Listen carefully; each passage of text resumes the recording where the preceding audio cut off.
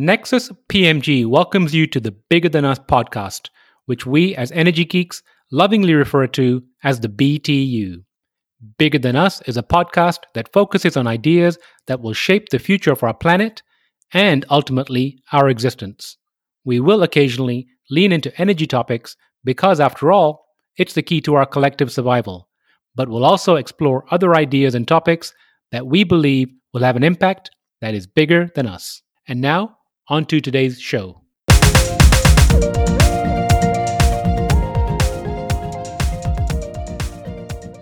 Hello, and welcome to the Bigger Than Us podcast. I'm your host, Raj Daniels, and today I'd like to welcome Jeremy McCain to the show. Jeremy McCain is an artist with the passion for the environment. His focus has been directed on ocean issues for several years. He is an active Explorers Club member and the CEO of OCN.ai, also known as Project Ocean, an autonomous network of marine robots that automate enforcement at sea. Jeremy, how are you doing today? I can't complain. I'm sitting in my house. I'm comfortable. I'm connecting with amazing, wonderful people like yourself from around the world. So, it could be worse, and I'm grateful that it isn't. Well, I appreciate the kindness. And where are you located?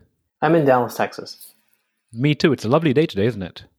I don't know. I haven't been outside. That's what happens with this COVID situation where we end up working. And then you realize, crap, I haven't actually been outside for a few days. Well, take my word for it. It's beautiful today. It's very nice. Well, I will make it a mission to at least venture out. Maybe I will do it after this call. So, Jeremy, I like to open the show by asking my guest the following question. If you were asked to share something interesting about yourself, what would it be? I don't know. I guess it depends on what you find interesting. I mean, I think it's also funny because that question, I get that question a lot, and what others might find interesting, my wife isn't going to find interesting at all. So it's all a matter of perspective. I don't know. I mean, I think something that I think is interesting is about myself is I really, over the last few years, have enjoyed working with humpback whales in the wild. And for a number of years, and I've spent filming them, I continually go back because no one has ever documented the birth of a humpback whale. They've gotten close, but not a full birth. And so it's something that I feel like, it's a shame that with all the knowledge we have as humans that we don't know more. And so it's one of the things that drives me out there to go continue to try and capture. But I've been in the water with, 35, 36 humpbacks at once. And it's just an amazing experience. And it gives you perspective on this planet of really and truly how small you are. So that is interesting. My kids love watching these wildlife shows on Disney. Whales are one of their favorites. I have never been in and around whales. I've seen this photograph of a kayaker. I think it's somewhere by Seattle. And I don't know what kind of whale it is, but it's a huge whale that's just kind of swimming next to the kayaker. And it kind of freaks me out every time I see it. Yeah, try being on a surfboard. I mean, it's so funny because it's like, I remember the first time it happened to me. Actually, the first time I wasn't on a surfboard. It was on a kayak. I was in Hawaii. And I just had this massive, what looked like an island coming up, it's just like just right next to me. And yeah, and then they disappeared. And that was the part that scared me the most because I was like, well, what if he's going to do a breach and I'm right here? It's amazing what happens inside your brain when you're by yourself and you have no one to talk to, how easily you can freak yourself out. But I will set your mind at ease in explaining that, humpback whales and other whales, they're very social creatures. Actually, they have more spindle cells in their prefrontal cortex than we do. So they have a better understanding and dynamic of these social interactions within themselves, but possibly even, with us as well. But they consciously decide to get out of our way. They don't want to harm us. It's one of the only animals that I've ever been with that you feel like you are you're connected to something, probably in many ways much greater than you are. It sounds amazing. Now, how many times have you been around humpback whales? I've got collectively almost 1,000 hours underwater. I mean, I I lost count after a while, but it's somewhere near 1,000 hours underwater. That's another thing that bothers me quite a bit is being underwater. I'm happy to jump out of an airplane, but being underwater, being in an environment where I can't breathe has always been a little bit disturbing for me. I did some scuba training many, many years ago, but haven't been back, done some snorkeling a few years ago, but it's something I need to explore further. Yeah, I mean, it's funny because I started diving, scuba diving and those kinds of things. And I would say it's funny because I don't actually scuba dive as much as I used to. I practice more free diving, which probably freaks you out even more. That's where you take one breath at the surface and you go down, and, when I first started doing it, I could maybe do 20 feet and hold my breath for a minute. But the longer you practice, the longer you can go, the deeper you can go. And there's an old saying that scuba divers dive to look around and free divers dive to look within. And a lot of that is because when you're down there, you can hear more, you're part of the environment, you get a better understanding for how things really operate in the oceans, but I would say collectively on the planet as a whole. Well, maybe offline you can give me some tips and pointers about overcoming some of these concerns I have. I would love to. In fact, I'd love to have you come out to Maui one of these days. I'll show you firsthand. Appreciate it. So, Jeremy, can you give me an overview of Project Ocean? Yeah, sure. So, this is a concept that really involves technology and a little bit of indigenous wisdom. And I say a little bit because I've really just been inspired by some of the things that I've learned. I guess the best way to start would be to talk about the ancient practice of tapu, or as the Fijian language, it's referred to as tambu. Tapu basically means taboo or forbidden. And it was a practice, there's lots of different types of tapus, right? Like there's, you shouldn't walk around naked. That's a tapu, right? But as it relates to, or I mean, you could walk around naked. That's your thing. But some other people might say, hey, that's very tapu. But as it relates to ocean conservation, some of these areas were created so that fishermen wouldn't fish. There was a certain reverence that was attached to this. If you pass through a tambu, then a lot of times you have to take your hat off or your sunglasses, or you couldn't speak, or there's just a number of just respect things. And some tambus were created because maybe people died in that spot, and it was something for people to memorialize. Other times, it was the fact that the resources were running low. And the chief would often say, this area is tambu, and no one goes in here, no one goes fishing. And so what they would find is that they would come back a year later, they would count the fish, and then the fish wasn't necessarily where it needed to be. They come back the following year, and so on and so forth. Eventually, when there was enough that they couldn't count anymore, then they would release the tambu and go fishing. So it was this interesting kind of balance. And we don't really do that today. We create these marine protected areas, these sanctuaries, and we do amazing work. The scientists that are involved in these are doing phenomenal work, but they're not necessarily in line with some of the ancient practices. And so I thought, well, what if we could somehow bridge that technology, or bridge the technology with some of those ancient practices? So I sat down with probably some of the smartest people that I could find and said, what if we created a network where we could collaborate and share data? Just so it turns out, though, some of the data doesn't really come in the frequency that you would want. I mean, you can access all kinds of data about the ocean, but you might not get it for 6 months. So what we have is a lot of low resolution, low frequency data. And if I, correlate this to, say, your bank account, and you're spending money every single day, but you got a statement once every 6 months, it'd be really hard for you to make any kind of massive adjustments because the frequency in which you're getting your feedback data is really not conducive to actually making hard and fast decisions that could maybe prevent you from bankruptcy in that case. So this is kind of the state of the ocean. We don't have high resolution, high frequency data. And Lord Kelvin is famously quoted by saying that if we were to improve something, we must first measure it. So we want to improve the ocean, we want to improve the health, but we also need to have proper measurement tools and collaboration tools. So what we strive to do is measure the life in the ocean. Is it conducive for life? For one, that's the first step. Are there contaminants or pollutants that are preventing life from taking place in these waters? Second to that, if it is a conducive place for life and longevity, what kind of life is there? Is there tuna? Is there groupers, snappers, sharks, whales? What is it? And then beyond that, what are those lives actually worth? We know what a value of a tuna or a snapper or a grouper is, right? Because that's the kind of thing that we would expect to buy at the market. But how many of the tunas are there? How many of the groupers are there? Well, we just don't know. And this is what brings us to this concept of the tragedy of the commons. We're extracting life in the oceans at unprecedented rates. And how do we really know what's left? Well, we don't. So we set out to say, what if we could build some tools that could examine things? My first thought was, I don't know. Imagine if, we were snorkeling and then we could recognize fish. Could we do that? So we could train machine learning models to be able to recognize certain types of fish and then to count them. So that's one way, but that only works so far because, we can only see what we can see, probably 0 to say 20 feet.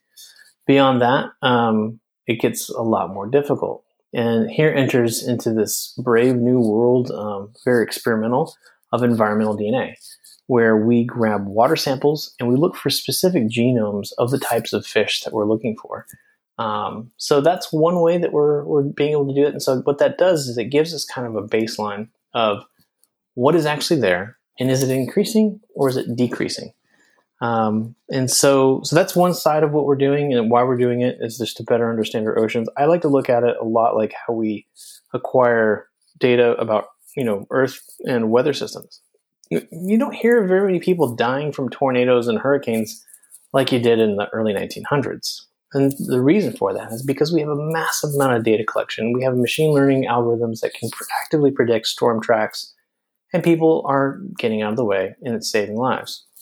So if we were to acquire the same amount of data or more about the oceans, which, by the way, is the final frontier of human understanding, we know more about space than we do our own oceans, then I think we could maybe, prevent some absolutely huge catastrophes from happening, and we could mitigate some of the risks. So that's really one of the major things. And from a business standpoint, it makes value because if all of a sudden I have $100 million worth of fish that are floating around in my waters, and we've been able to measure successfully and manage them successfully, then maybe if we protected it the way that we want to, we could have $1 billion with fish in the next 15 years. But we would never know that if we didn't start measuring appropriately. And so that's really the basis for this. And I would say the final thing that we do is that we've also built in an autonomous enforcement tool. So if, Raj, you decide that you want to come fishing in our sanctuary, we're going to let you know pretty quick. You cannot fish there because it's a sanctuary. But if you decide that you're going to be hard-headed and you're going to continue to fish, we'll let you know that you're under arrest, and the Marine Police or Navy or whoever the authority is in that particular country will soon approach you, and you're going to be boarded. If at that time you decide you want to run, that's probably the worst thing you could do. We will intercept you. We will get in front of the bow of your boat, and we will release a propulsion system. Basically, it's a prop fouler, but it will completely destroy your propulsion system. And the only way for you to fix it is to dive down and unmangle this horrible tangled weave of Kevlar cables that we've just wrapped around your props, or entangled into your jet propeller. So this gives the ability for the authorities to approach you, arrest you. And in some countries that we're working with, they will sink your boat on the spot. So you don't want to run from us. So several questions. Start with the first one. How do you collect the data? And feel free to get as technical as you need to, because I know the audience will appreciate it. Yeah, sure. So the first thing that we wanted to do is we wanted to grab what's the cheapest way to get data? So I started looking at Raspberry Pis because they seem to be pretty accessible. They're pretty inexpensive. And I kind of like the DIY kind of element to it. So we started, saying, well, what sensors are, over the counter available for the Raspberry Pi? Well, you can get temperature sensors and you can get pH sensors and all these kinds of things. The question becomes, are they scientifically valid? And these are some of the things that we're continuing to kind of verify, and is one sensor equivalent to the next sensor? These are some of the problems. But But what we can do is we can still get enough information to better understand more than what we do now, which is nothing. Having a sensor in a place, regardless of how scientific it is or isn't, doesn't matter when you're not doing anything at the present. You can only go up from there. So using platforms like that, I think, is really cool. And then we've also started looking into, basically 3D printing these buoy systems that can be printed with algae, which is pretty cool. So we can provide the STL files. We can provide the ISO for a particular type of buoy, depending on the type of configuration you have. And the cool part about this is that, like if you think of like a Bitcoin transaction, right? If you think about what is Bitcoin mining, well, Bitcoin mining is essentially a game. It's a computer game, and whoever can divide the fastest is the one that's rewarded based on how much computing power that you put into a pool. I think this problem is kind of stupid, really. I think it's because it's such a huge waste of not only computing power, but really human innovation. I mean, I think cryptocurrencies and the transactions and what they represent themselves is actually pretty ingenious. But the way that we've got this thing, it's like, it's a bit of a waste. And so I thought, well, instead of having that waste where we're running these stupid algorithms, what if we collected data, and just like in Bitcoin mining, where you contribute so much computing power to the pool, is equivalent of how quickly you're going to get paid back for finding the block. What if you were to collect data from the ocean and contribute to the pool of knowledge? And when this data is then paid for by a number of different agencies, academia, private sector, then you got paid based on the amount that you contributed to the pool. To me, this seems like a much more viable use for blockchain technology than maybe some of the ways that we're using it now. So that's one way. The other way is we've built our own systems that are capable of carrying your scientific sensors that you probably would see on an expedition. And so initially I thought, well, it would be really cool to take these things and send them out unmanned. And where I think this is of value is that whenever you have these kinds of missions that you're trying to do scientifically through whatever university, there's grants, there's scientists, there's people that need to be on a boat, there's fuel, there's food that needs to be sent to these people so they can not starve to death while they're out at sea. It's just a lot of expense. But what if we could put that sensor on an autonomous vessel that could move periodically wherever you needed it to the study? And better yet, what if Harvard used it today, but tomorrow MIT earmarked it, and Woods Hole used it the day after? We would be using the same sensor, not having to buy it 3 times, doing the same amount of work without having to go through. So it's a lot like time sharing on a satellite. So that's one way we're going to be collecting data. And the other way, I think, is just by observation. We're looking at also putting sensors on various boats. So as fishermen go out and they work in these areas, then we're collecting a number of different data sets for them. And then when it comes back into the visualization of this data, we're working with a couple different companies to come up with ways to really visualize this in a 3D space. Because I feel like if you acquire data from a 3D plane, then you should be able to distribute it in a 3D plane, because that's how we understand things as humans. Our brains work in very spatial environments. It's the same reason why you can listen to a podcast and probably retain more, because as you're listening to this podcast, you're probably looking around at things in a geospatial setting. And later on, you might be in the same exact geospatial setting, and you might remember these very things that I'm talking about right now, whereas you might be on a Zoom call staring at a 2D screen, and you might not remember the context necessarily as much as you would in this way. So we think making the tools better for humans to really conceptualize and feel what's happening is a better way to kind of mitigate potential threats.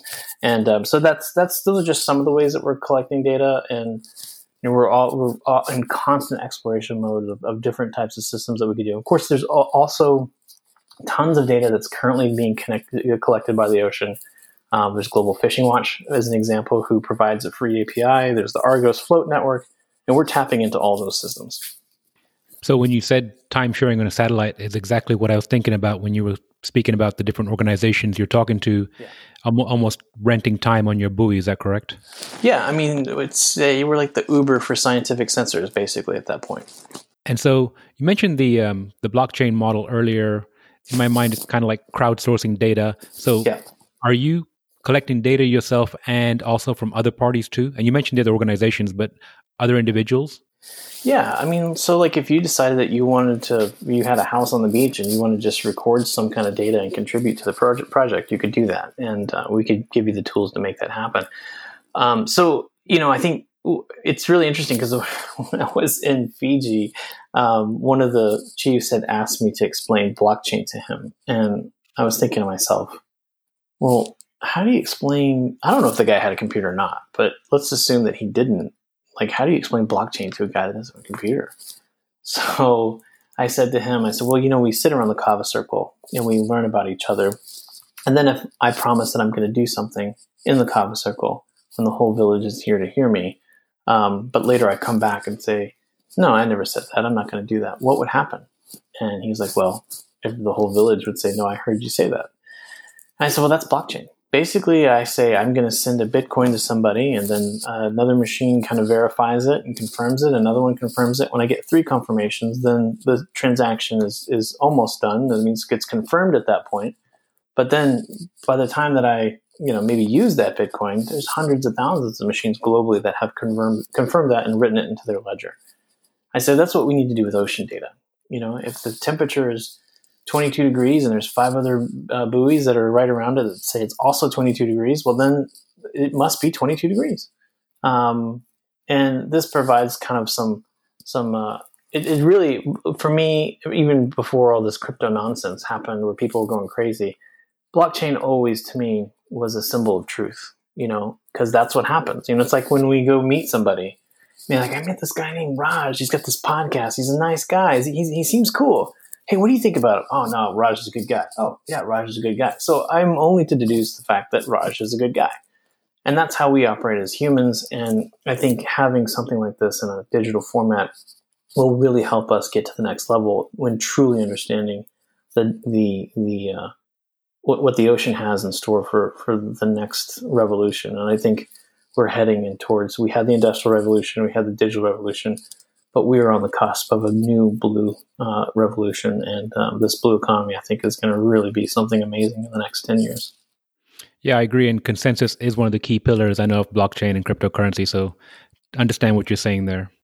So, Jeremy, I'm going to switch gears here. The crux of our conversation is the why behind what you do.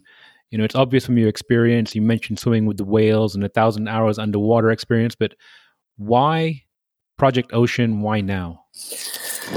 Yeah, I mean, it's funny because it's like everything has kind of come from art. It's a great question, and thank you for phrasing it that way. Because what I have found is that I've had art installations that have exhibited around the world. One of them was called Lucid. It was part of the Ocean Plastics Lab. It was part of a commitment to the G7 and paid for by the German ministry. And it was an installation where we would show, just plastic trash, stuff that I had filmed from around the world.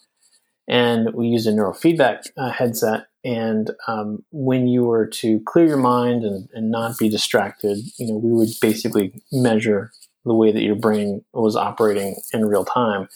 And if you could be present and you weren't being distracted and being constantly switching every 5 seconds, we would rate you on a score. If you hit 60% of our score, then we would reward you with these beautiful things in the ocean that need protecting. As this thing traveled the world for 3 years, I got some amazing feedback from people, and people saying, "Wow, this is crazy! I didn't realize this was a big deal. We should do something." And so I would get questions like, well, what can I do? What's the one thing that I can do? And, I used to dread that question because I didn't really have a great way to answer that. And now I come back with, well, I don't know who you are and I don't know what your superpower is, but whatever you're really good at, I think you need to focus that on this.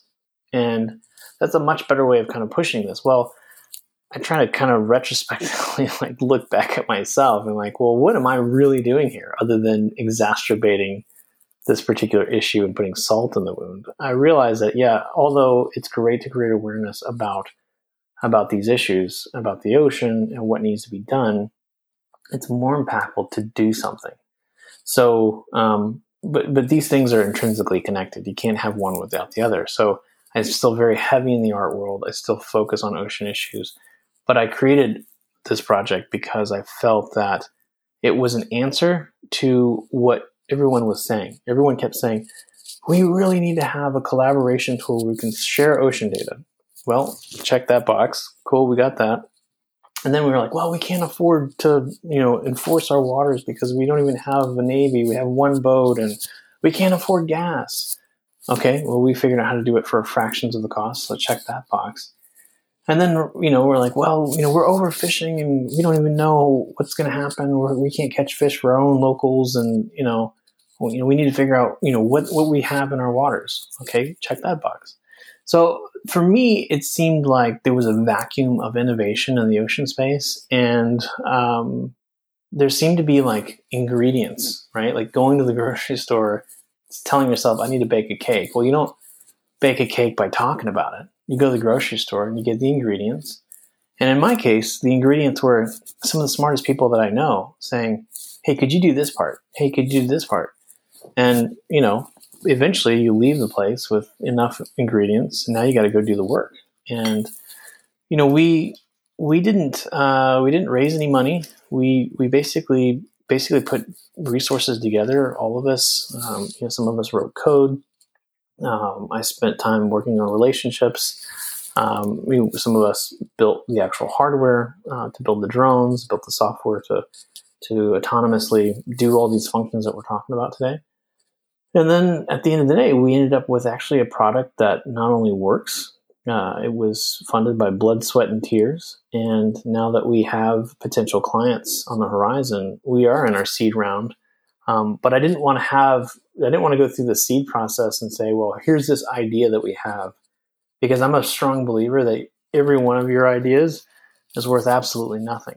I mean, if my idea was worth something, then I had invented the iPhone years before it was ever there, but I never did anything about it. So therefore, I didn't do anything. I didn't deserve it. So I believe your execution is really where your value is. And so we wanted to execute before we could ever ask for, investment dollars. But now we're in that spot and I'm really excited about it. We've received a lot of really great responses, but I think that response is a direct response to your question of why now. Why now is because people probably more than any time in human history realize the need for change. We have more humans on the planet than we've ever had. And we're operating the same way, status quo, just like we have for thousands and thousands of years. And, if it's not broke, you don't fix it. But unfortunately, it's broke and we have to fix it. And we hope that this could potentially be part of the solution. So far on this journey, what are some of the most valuable lessons that you'd say you've learned about yourself? I seem to be really good at getting people to get along, which is odd. I get frustrated with people very easily because I feel like, they can be very short-sighted. But instead of, beating them up and saying, hey, stop doing this stupid thing, generally I've somehow stepped into this role of kind of like being the middleman and saying, hey, this person really wants this. Hey, this person really wants this. Could we find a golden thread that unites us all? And let's just focus on that. I think that's one of the reasons why, Susie and I, we founded Ultramarine on Sir Richard Branson's Necker Island for that very reason. We thought there's a lot of people here that have a lot of opposing views, but there's some united ideas that kind of link us all together. So let's just all get on an island and let's lock ourselves in a room, basically, and let's see if we can solve some of the world's greatest problems with the resources that we have. So before I move on, I want to go back to that prop Fowler for a moment. Sure. In my mind, I'm imagining, an autonomous vehicle, a boat of some kind, and I'm imagining a harpoon or something like that coming out and wrapping up a prop. Can you tell me if I'm correct or if I'm crazy? That actually sounds a lot cooler than the way that it actually is. Imagine if you're following a boat and all of a sudden it started growing long hair. And there's this, all of these threads that somehow go underneath your boat and just tangle the crap out of your props. That's essentially how this thing works. And we're also looking at other ways to disable vessels at sea, because we're not some random company. We're actually working underneath the arm of a sovereign nation. So we have a little bit more liberty that we can operate under. And the other thing is too is that this is a fully collaborative system. So I think gone are the days where the country says, Jeremy, come on over here and help us with this project, and I come down there and plant a bunch of people that are not from there. I'm actually very much against that model, and I'm looking for ways to kind of include locals, to train them, hire local, and then operate local. And I feel like, once we all not only are educated on how these things work and why we need to do them, then it's more impactful that way. And when you get stopped by one of these things, it's really more an extension of that local brand, and not just some guy from Texas that's dropping these things everywhere. But yeah, to answer your question, there's these strands of Kevlar and carbon fiber basically that go underneath the hull of the boat, and the props basically suck them in. And if you have a jet boat, then it goes inside the interprop. It sounds like a mess for the owner to clean up. But you kind of get what you deserve. You shouldn't have been there in the first place, and you shouldn't have ran. Absolutely. So, Jeremy, it's 2025. What does the future hold for Project Ocean? Yeah, I think we are looking at a number of really amazing things. I think, right now we're really focused on what's going to happen with the blue economy. And I think when you think of the blue economy now, or when you talk to a lot of people, they talk about the exploitation of the ocean, whereas we focus on the exploration of the ocean. And I think this is the UN Decade of Oceans, as you're probably well aware. And, come 2025, we hope to have a significant number of countries on board with what we're doing. And I really hope that we can, while we're protecting it, we're also learning a lot more. I think that right now we are in a very infantile kind of setting where we barely understand the ocean, what's in the ocean, and how to coexist with it. And I'm hoping with using our technology alongside scientists like Dr. Peter Gerges at Harvard University and others, we can really start to have a better sense of what we've been doing wrong for so long and how we can mitigate those threats. I appreciate you sharing that. And before I get to my last question, I was reading your website earlier today, and one of the paragraphs stood out to me. It says, 2 out of every 3 breaths we take comes from the ocean. Can you expand on that, please? Sure. So there's these little beautiful, there's 2 things that kind of make that happen. There's the bacteria known as Prochlorococcus, and and then there's little carbon-based life forms called coccolithophores. And so what's really interesting about these little guys is that, they feed on different things in the ocean. Take, for example, whale poop. Whale poop feeds Prochlorococcus, and through photosynthesis, more than every second breath of air comes, and that's what we're using right now. So whether you live in Dallas, whether you live in Hawaii, or whether you live in the middle of Siberia, you take that breath, you take another breath, and that second breath most likely is coming from the ocean. And this is an example of how we really take the ocean for granted. And, when you ask, why am I doing this? Well, I don't want us to think of each other, it's fine that we have our own countries. It's fine that we have our own cultures. Great. Awesome. But when it comes to these particular issues, we need to realize that we're one human family. We're consuming the same resources, and we're not in a country. We're not in a town. We're on Spaceship Earth, and our life support system is the ocean. And without the ocean, there is no life. I mean, it's like you were talking about being afraid of not breathing underwater. I'm more afraid of not breathing on this planet. And I think that's the reason why we need to fight like this. As Dr. Sylvia Earle says, we need to fight like our lives depend on it. Well, because they do. Well, Jeremy, that leads beautifully into my last question, which is, if you could share some advice or words of wisdom with the audience, what would it be? Yeah, okay. I would say, all of us, we like to point fingers, right? We like to say, oh man, the Chinese, they're just raping our oceans right now. we like to point at other countries and saying, well, they've done this, or maybe even our neighbors. They've done this, they've done that. At our core, we have to realize as humans, we all have the same needs and desires, right? We want to make sure that our bellies are fed. We want to have shelter. We don't want to have to worry about where money is coming from. We want to make sure that our children aren't starving, that they can get education. And we put all of these things in perspective, and we realize that, yeah, your day is busy. You've got lots of things on your plate. You know, maybe your kids need to be fed. The bath time's coming up. You got to tuck them in bed and then somehow find a way to work in the middle of all this stuff. Sure, your life is busy. But as Ferris Bueller once said, if you don't stop and look around once in a while, you could miss it. What I ask everyone to do is just take a moment. Book at least, 30 minutes out of your day to stop and look around and think about this. Sure, the Chinese are sending massive fleets all over the world to just take tons of fish out of the ocean, but they also have a huge population. They don't want their children hungry either. We all have the same basic needs.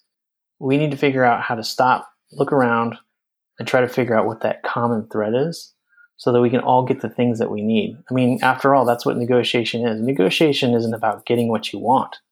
Negotiation is about getting what each other needs. And I think we need to do more of that instead of pointing fingers. Love that idea. Stop pointing fingers. Everyone get involved together. Jeremy, this has been a great conversation. Is there something that I have not explored or haven't asked you about that you'd like to share? Yeah, I would just like to share with the audience the fact that if they have some crazy idea and say, hey, look, you know what? I have this cool technology that I think could be used for the ocean, or I have a big pile of money that I want to fund somebody doing something cool for the ocean, or hey, I just want to be more involved in ocean issues, I would encourage you to go to ultramarineocean.com. This is an event that I host and I co-founded along with my co-founder, Susie Mai, on Sir Richard Branson's Necker Island. We meet every year where there's a physical and a virtual component. And it might sound super exclusive, but our mission is to be probably one of the most inclusive groups on the planet when it comes to ocean, and to be able to syndicate what everyone's doing so that, every voice is heard. And this is a project that's very near and dear to my heart. And I believe that it's a project that can make a real change for the oceans. I will put a link to that in the show note, Jeremy, and I look forward to catching up with you again soon. Raj, thank you for having me on your show. This has been such a great opportunity, and I really love what you're doing here, so thank you. Thank you, Jeremy. Before we go, I'm excited to share that we've launched our comic strip, The Adventures of Mira and Nexi. You can find the first issue at our website, nexuspmg.com, under the Original Content tab. Thank you for listening. If you like our show, please give us a rating and review on iTunes. And you can show your support by sharing our show with a friend or reach out to us on social media, where you'll find us under our Nexus PMG handle. If there's a subject or topic you'd like to hear about, send me an email, btu@nexuspmg.com, or contact me via our website, nexuspmg.com. And while you're there, you can sign up for our monthly newsletter, where we share what we're reading and thinking about in the clean tech, green tech sectors. Bigger Than Us is a Nexus PMG production.